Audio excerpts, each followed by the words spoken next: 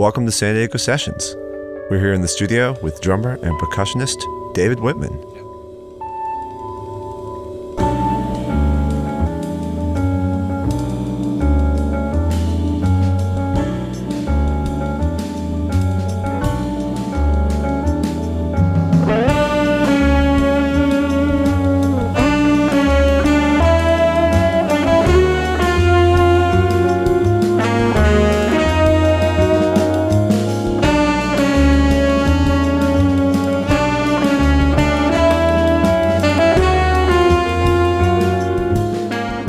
You're listening to San Diego Sessions, San Diego's jazz podcast, featuring local artists, new releases, and more. Here are your hosts, Ian Tordella and Ed Kornhauser.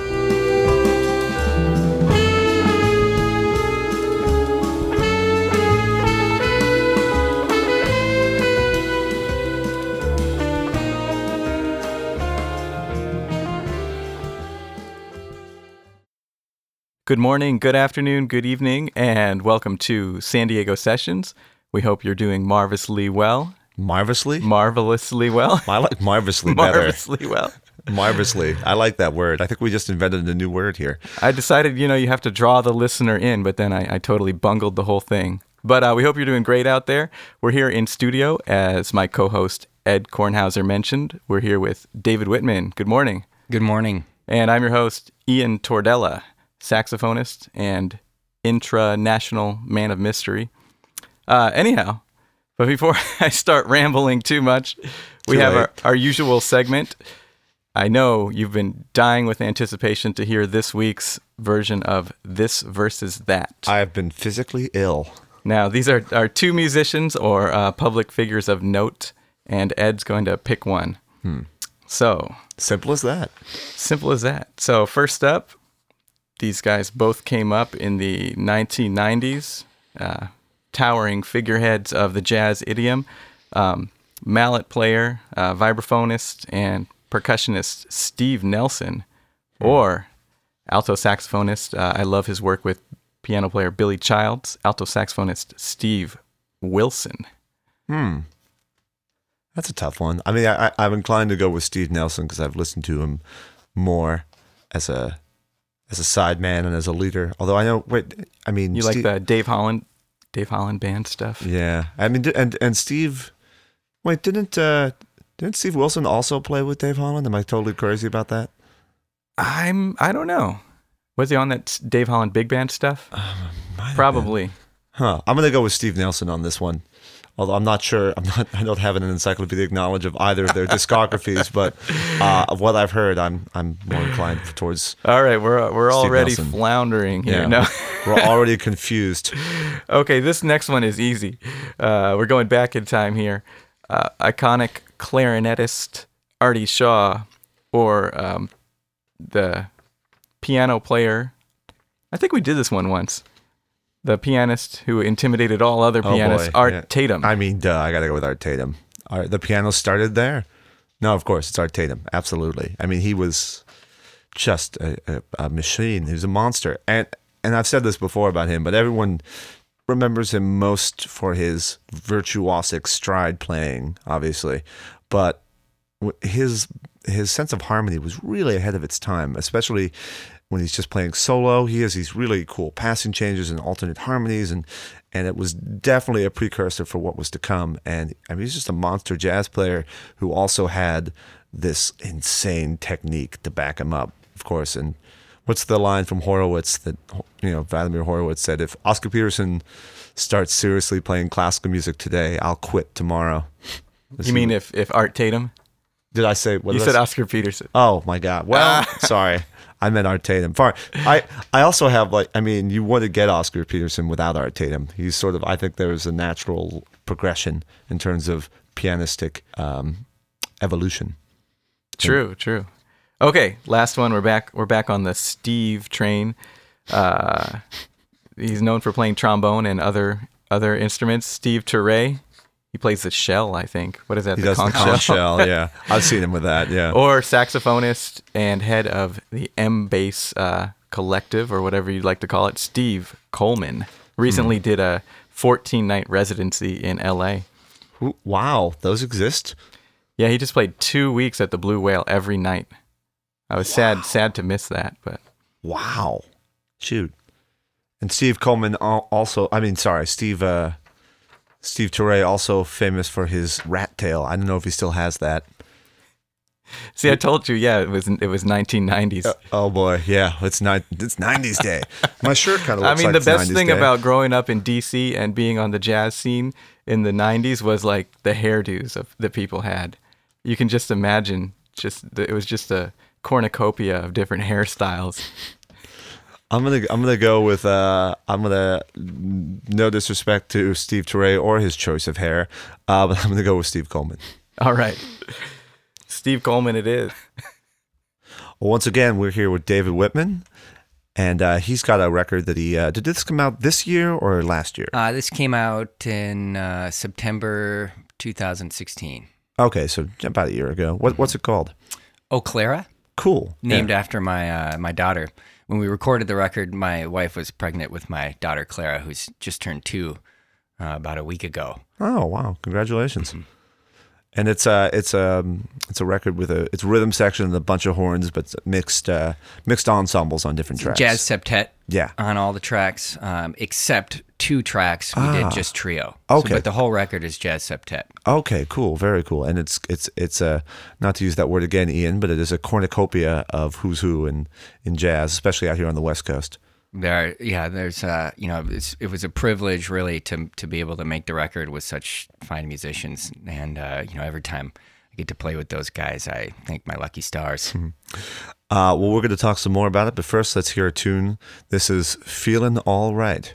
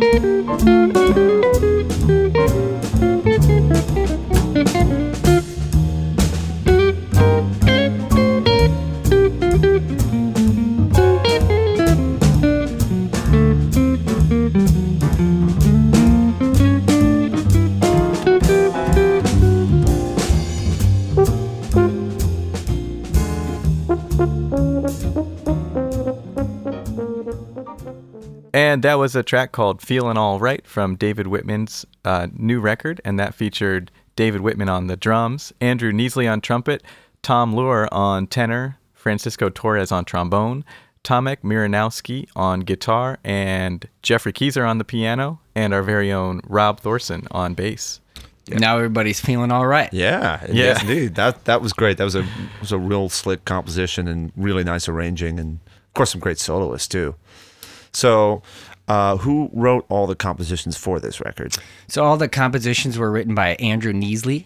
Andrew lives in New York City. He's works in the jazz studies office at the Manhattan School.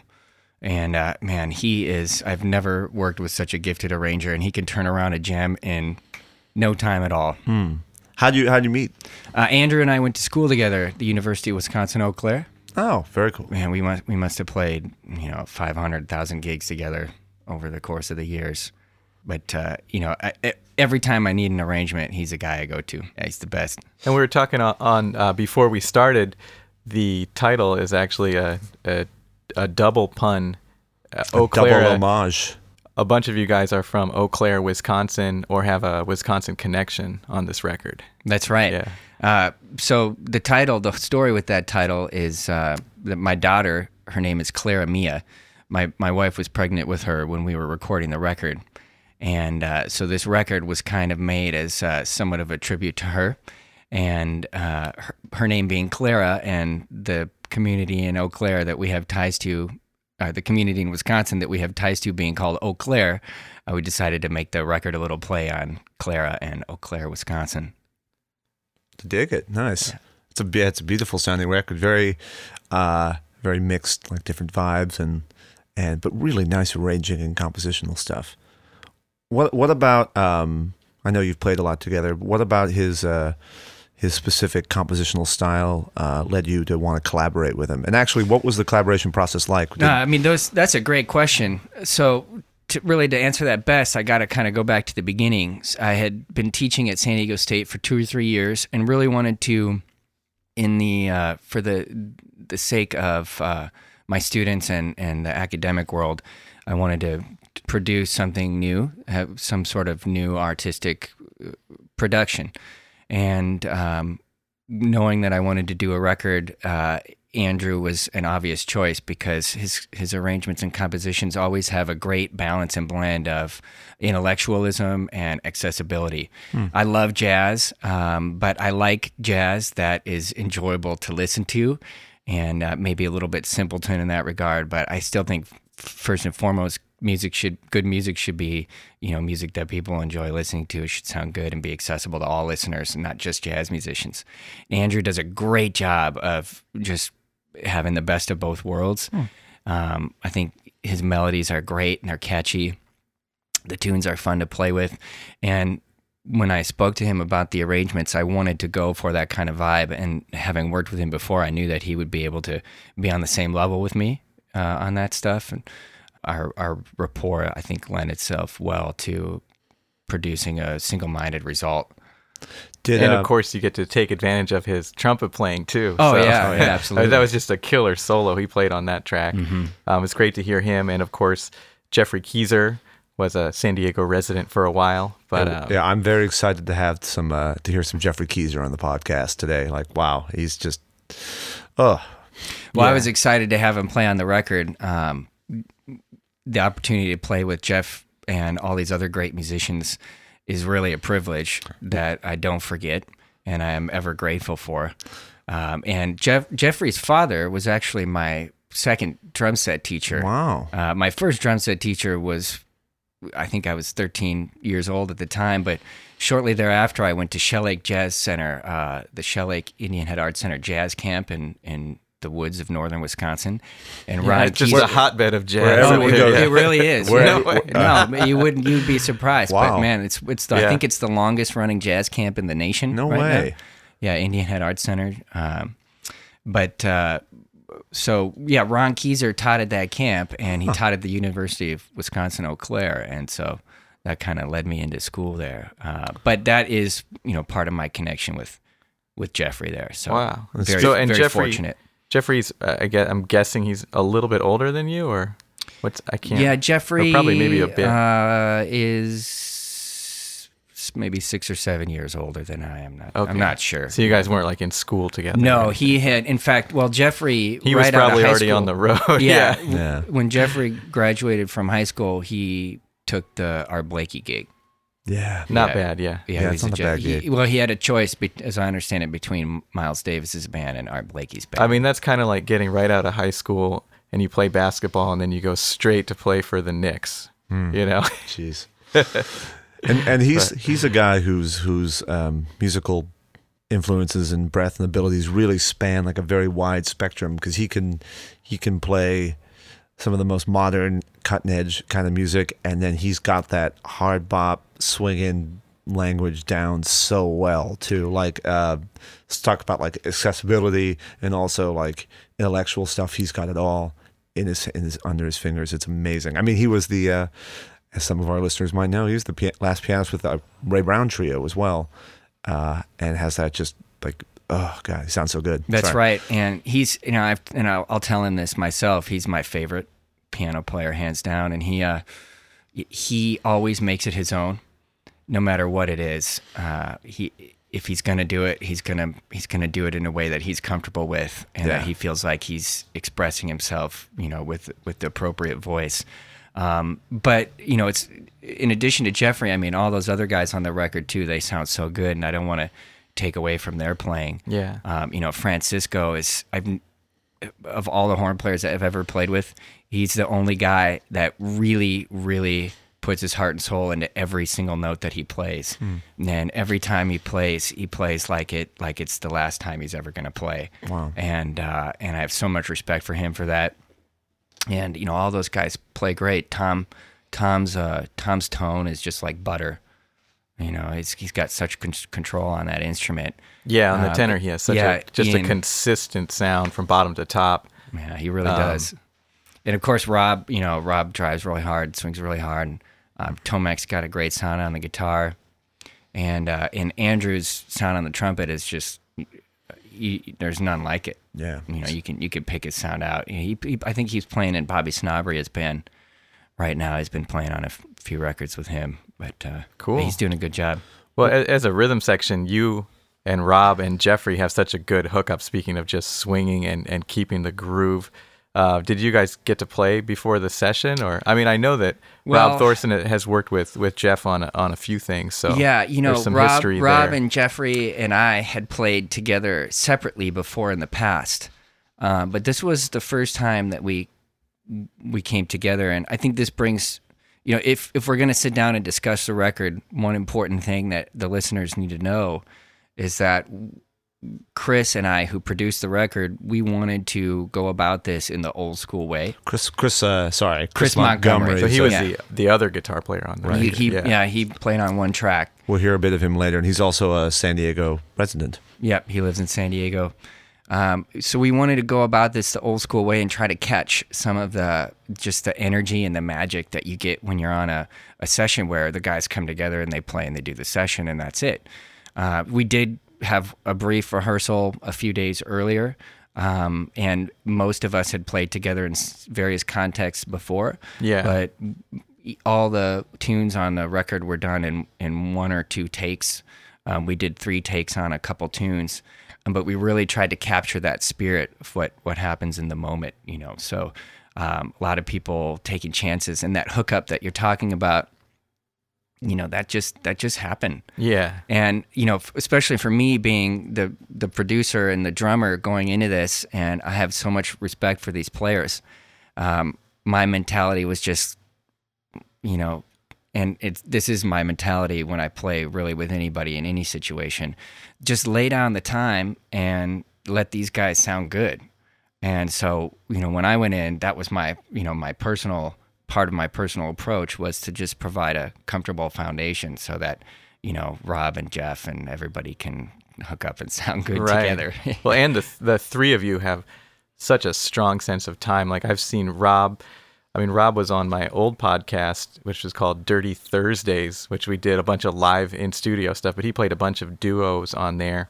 And I saw Jeffrey Keezer do a duo with Joe Locke, and yeah, in both those situations, like you can actually really hear just such strong and well-defined time, even though there's no drummer or percussionist or, Well, that time is essential. If it just doesn't, if someone's not taking responsibility for the time, it just doesn't even work. Yeah. So I think Jeffrey and Rob and I, time is something, it's not something we need to speak about. It's just understood that, that's one of our most important aspects of what we're doing is making sure that we're playing with good time. The language we speak when we're playing music with each other depends on time, and the notes, the value from the notes comes from the space between the notes.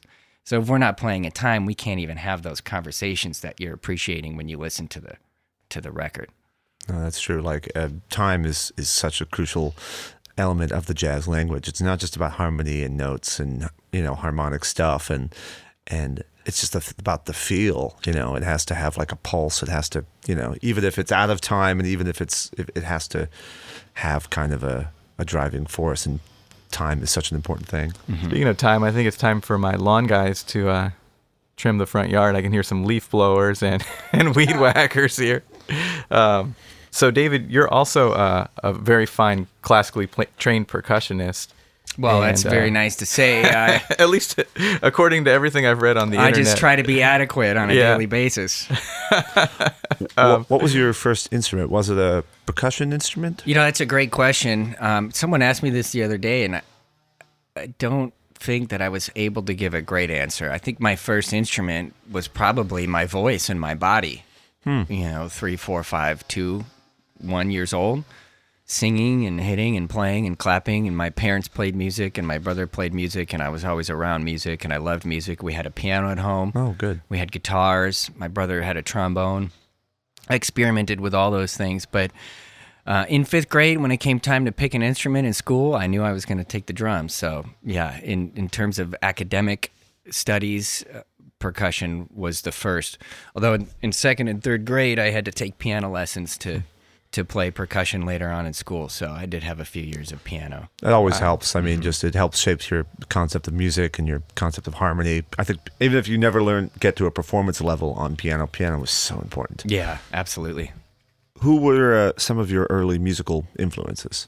Yeah, early musical influences, so many to name that I can't even name them all, right? But Lou Reed, Eric Clapton, Count Basie, Ron Keyser, Led Zeppelin, the Black Crowes, all the early hip hop guys, LL Cool J, Kool Moe Dee, Eric B. and Rakim, Third Bass, wow, Downtown Science, Duke Ellington, Miles Davis, of course, John Coltrane, Branford Marsalis. The whole Marsalis family really went out of this world. Doc Severinsen, Minnesota Symphony Orchestra, Nexus Percussion Ensemble, Gene Colbeck, excellent West African percussionist in Wisconsin. I studied West African drumming with him for many years. So, early musical influences, it's a difficult question to answer because there's so many. My brother, my mother, my father, the television, the radio. I don't know who's it. I am the king of wishful thinking, and I tell myself I'm over you. I pretend my ship's not sinking. All that's, I love, This is the first time we've had spontaneous singing on this podcast. I soaked up. Nice. I mean, I would, leaf blower accompaniment as well. I think every drop of music that hit my ears oozed musical information into my subconscious, and it's too difficult to put my finger on any one early musical influence. Well, it sounds like you put your fingers on a lot right now. That's our, we're the sum of our parts. Yeah. I mean, growing up, it sounds like you had a lot of exposure to music. I mean, for me and some people, or a lot of people I've talked to, it's like you might have music in the house or be hearing music, but it takes a certain event like to be awakened to it. I mean, for me, it wasn't until I was maybe 11 or 12 that I really started to think of, music as an art form, or really heard it. It got into my brain. But I don't know. It sounds to me like for you, it happened maybe much earlier. Perhaps. I'm not sure. Yeah. I mean, what was the first artist you heard that really like helped you cross that line and think about life in a different way?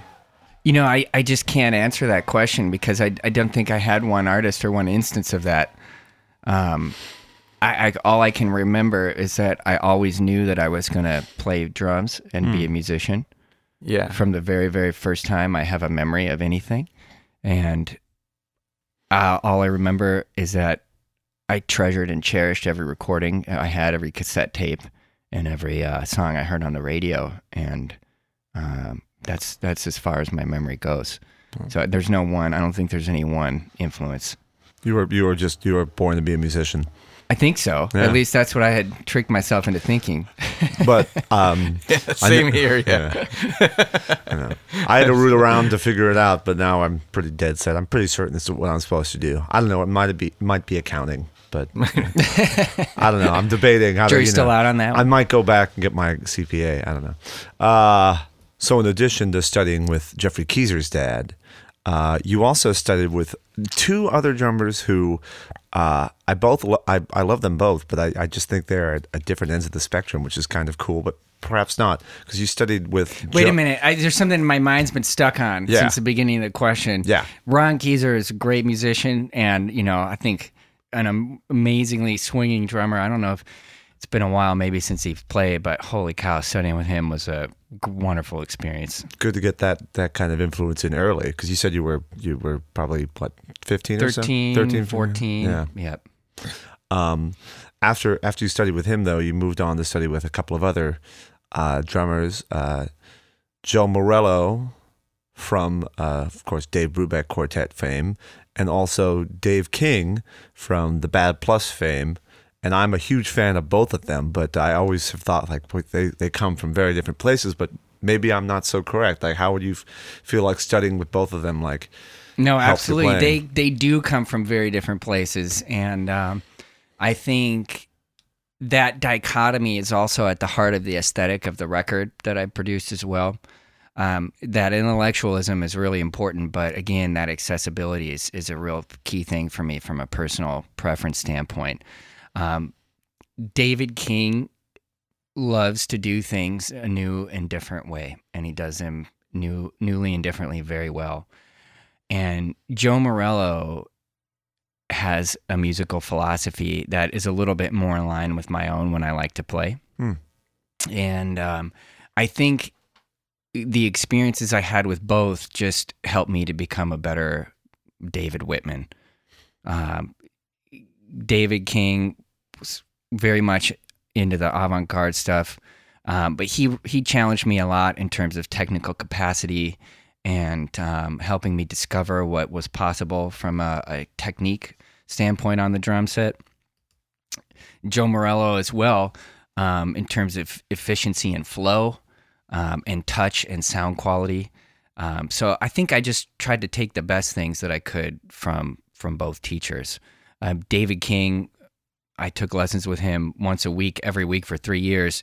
Joe Morello, I would take a lesson with once every 3 weeks. I'd leave Jazz 1 rehearsal at UW Eau Claire on a Friday at 3 p.m. and drive through the night and take a Saturday 11 a.m. morning in West Orange, New Jersey.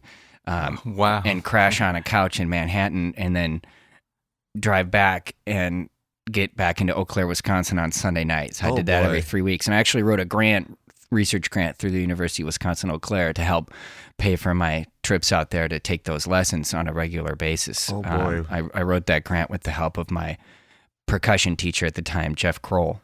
I've driven that route before myself, actually, and that's I can't imagine just doing that every 3 weeks. Yeah, but it was completely worth it. But one thing that I took away from Joe Morello is my lightning rod philosophy to playing, and that is when I'm playing nowadays when I'm playing drum set, I always try to be constantly asking myself, what is the music asking me to play at this point in time?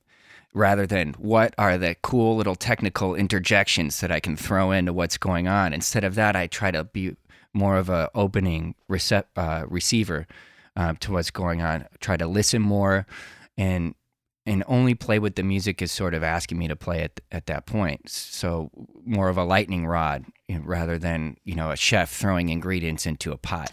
Oh, this will sound cool, or this will taste cool, or this is tasty, this is cool, but not really paying attention to the overall context. Right. Instead, listening and going, okay, what's happening? What does the music need right now? Well, then the music needs this from the drums. So need based, and then trying to support the other players rather than draw the attention to myself. I think that the drums should have an equal voice with everybody in the group, but that doesn't mean that they always need to be overpowering the conversation. Dig it. Nice. Well, let's hear another one of these tracks from the record. Before the show, we were talking, and you mentioned this was one of your favorite tunes on the record, and it's actually called Untitled. Untitled. Yeah.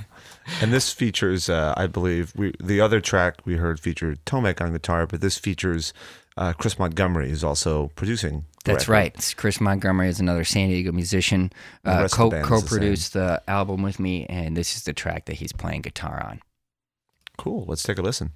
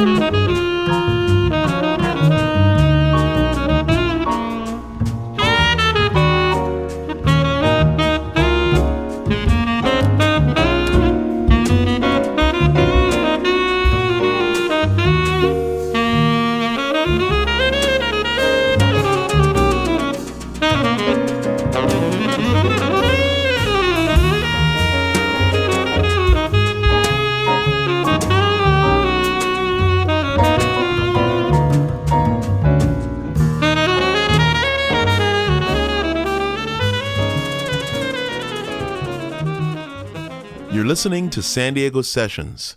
Subscribe on iTunes or listen online at dirtyboulevardrecording.com.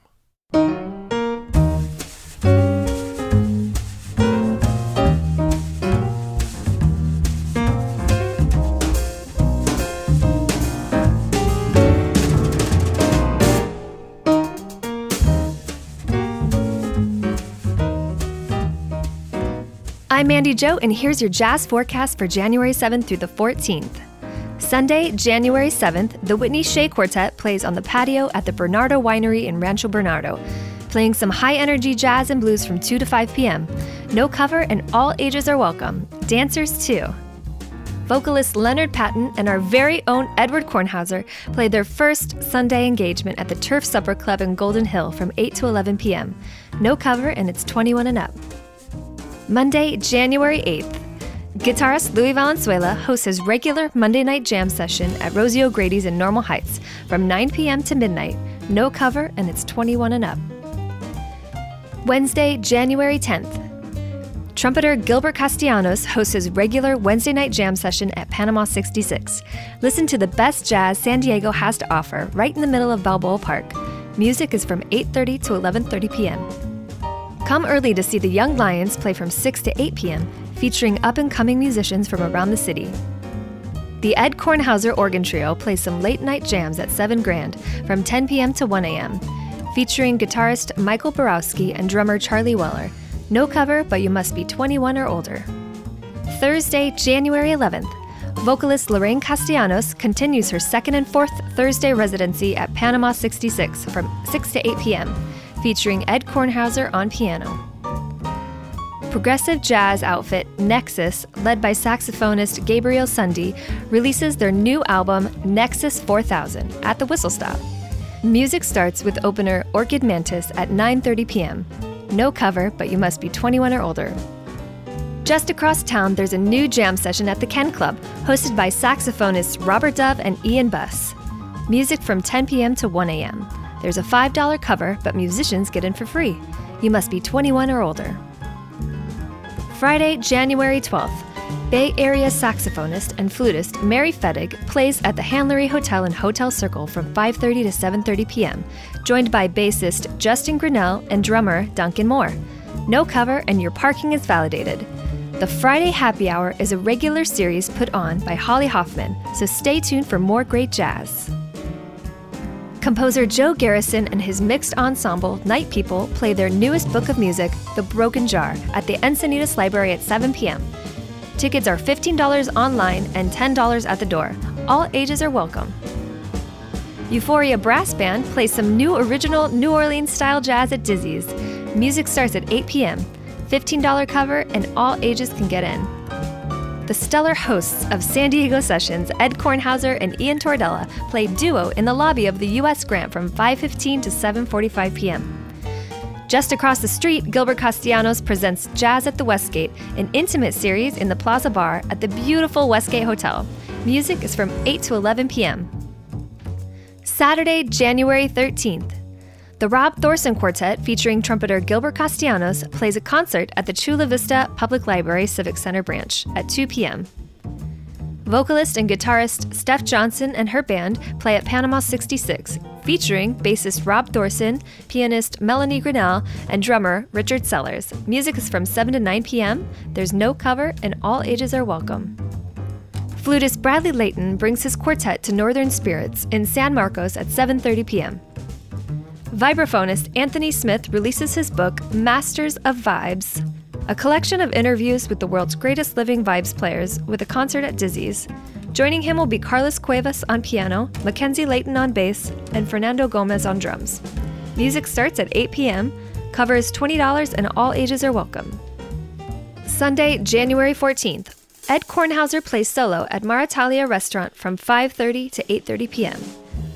The Zimzi Quartet plays gypsy jazz at Panama 66 from 6 to 8 p.m. Sassy Sunday with Lorraine Castellanos at the Turf Supper Club is from 8 to 11 p.m. Come hear some jazz and blues selections at one of the oldest piano bars in the city. No cover, but you must be 21 or older. You're listening to San Diego Sessions, San Diego's #1 jazz podcast.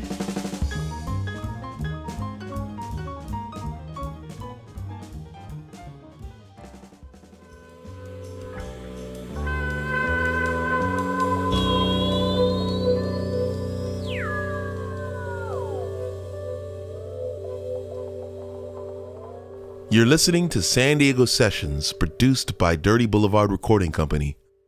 And we're back here on San Diego Sessions, coming to you almost live from Dirty Boulevard Recording Company.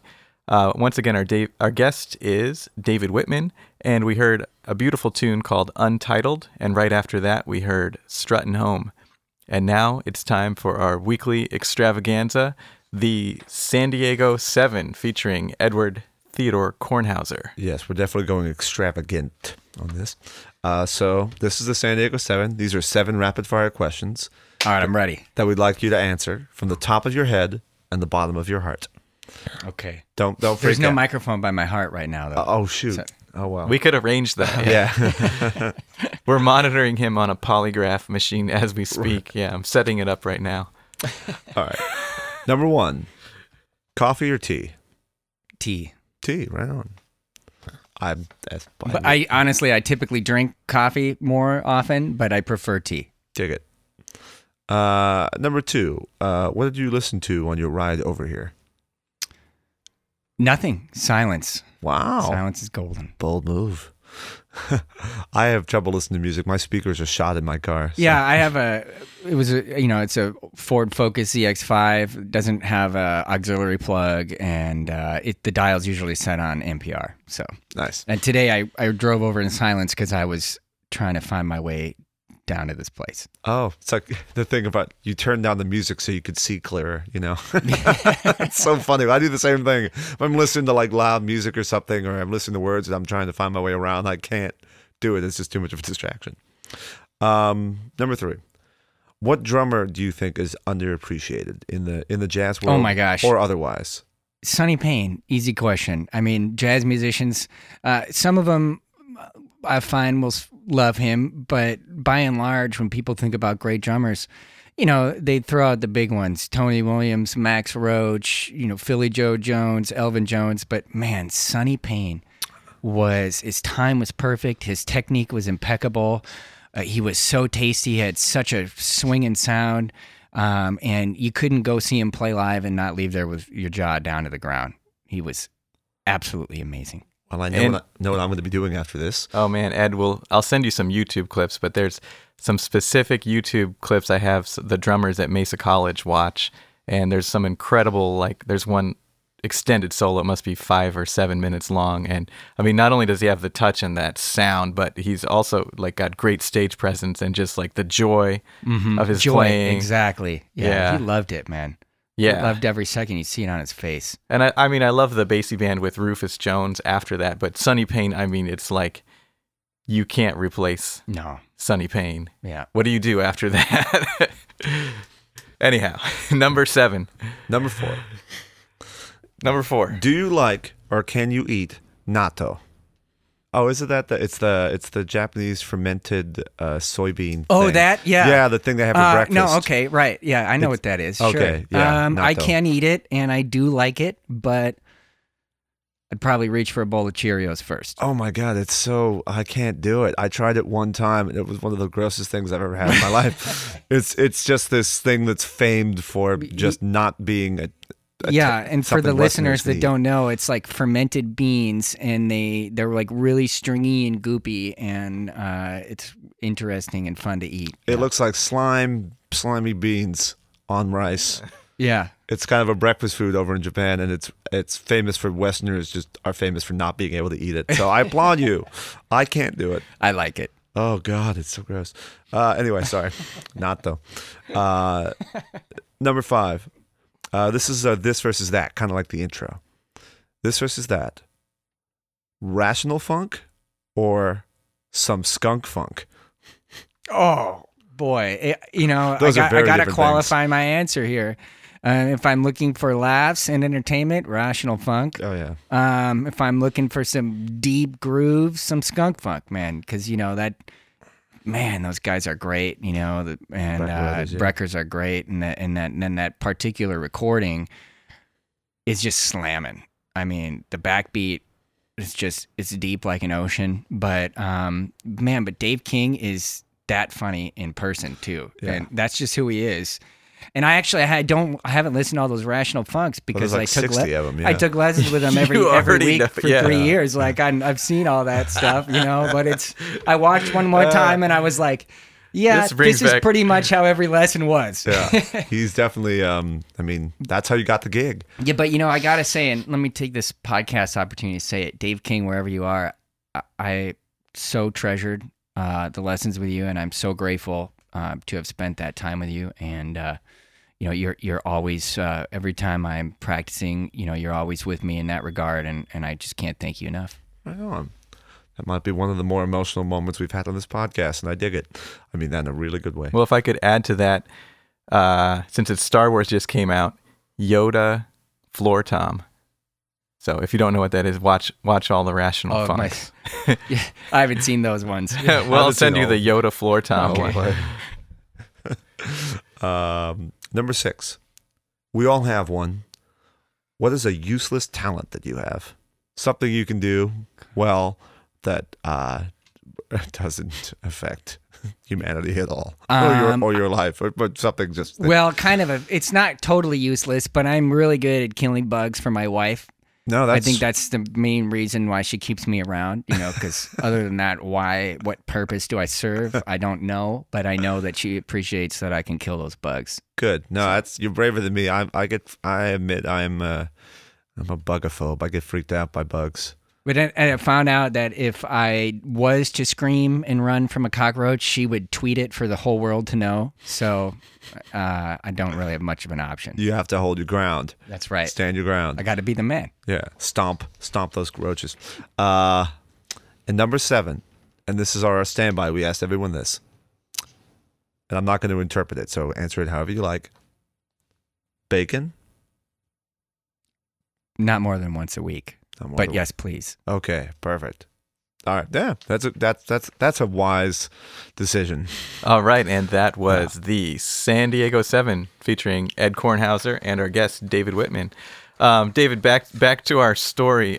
You have back to the drums.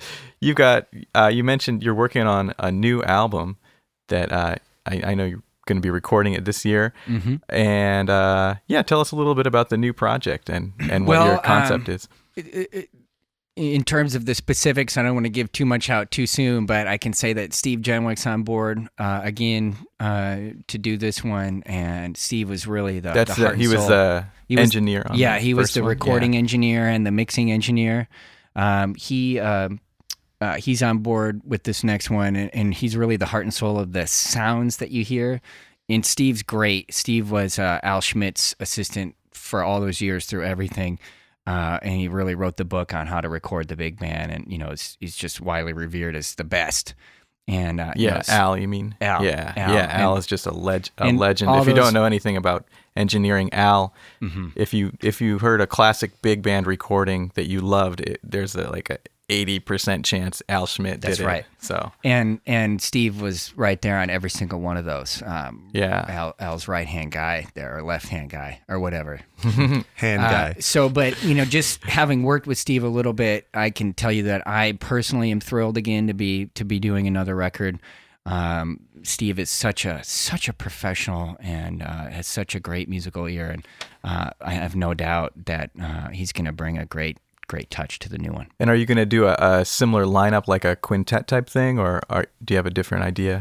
Yeah, I got a different idea, but so you'll have to find out. I see the light bulb going off. Right. We won't. We just want to tease it. We won't let the cat out of the bag quite just It's yet. going to be swinging. Cool. All right, we'll keep an eye out for that. And actually, we'd love to have you back on the show.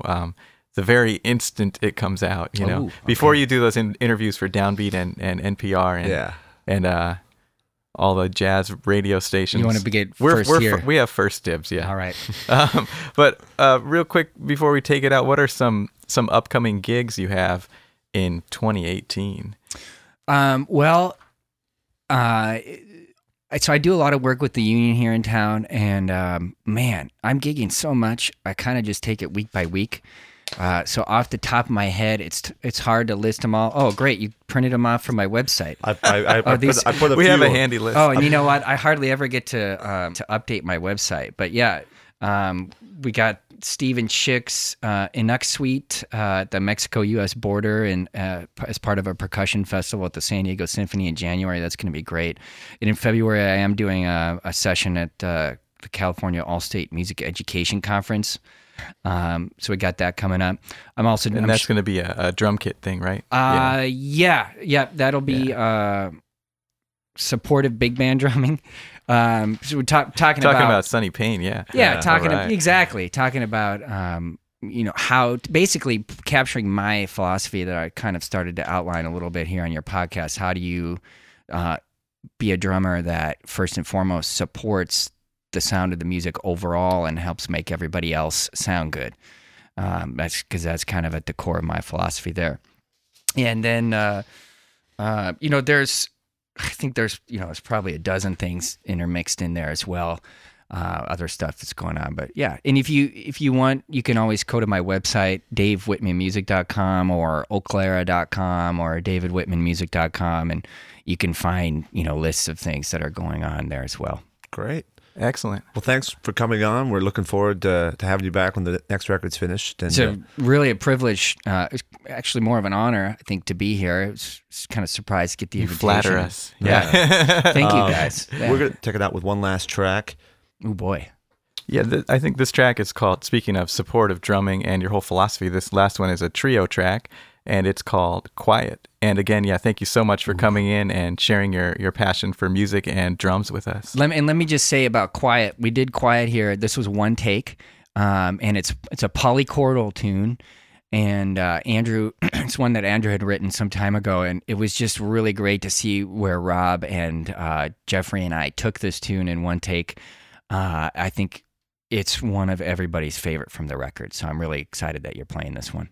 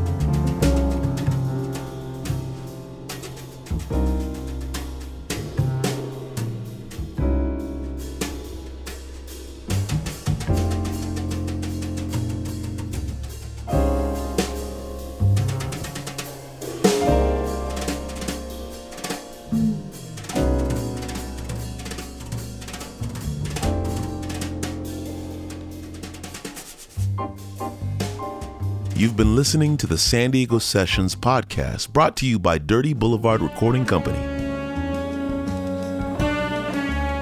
Please subscribe now on iTunes or listen online at dirtyboulevardrecording.com. Theme music composed by Ed Kornhauser, performed by Ed with Grant Fisher guitar, Harley Mazzino bass, Ian Tordella saxophone, and Charles Weller on drums. If you'd like to be a guest on San Diego Sessions, please contact us. All musical selections are used by permission of the artist. San Diego Sessions is engineered and produced by Ian Tordella at Dirty Boulevard Recording Company.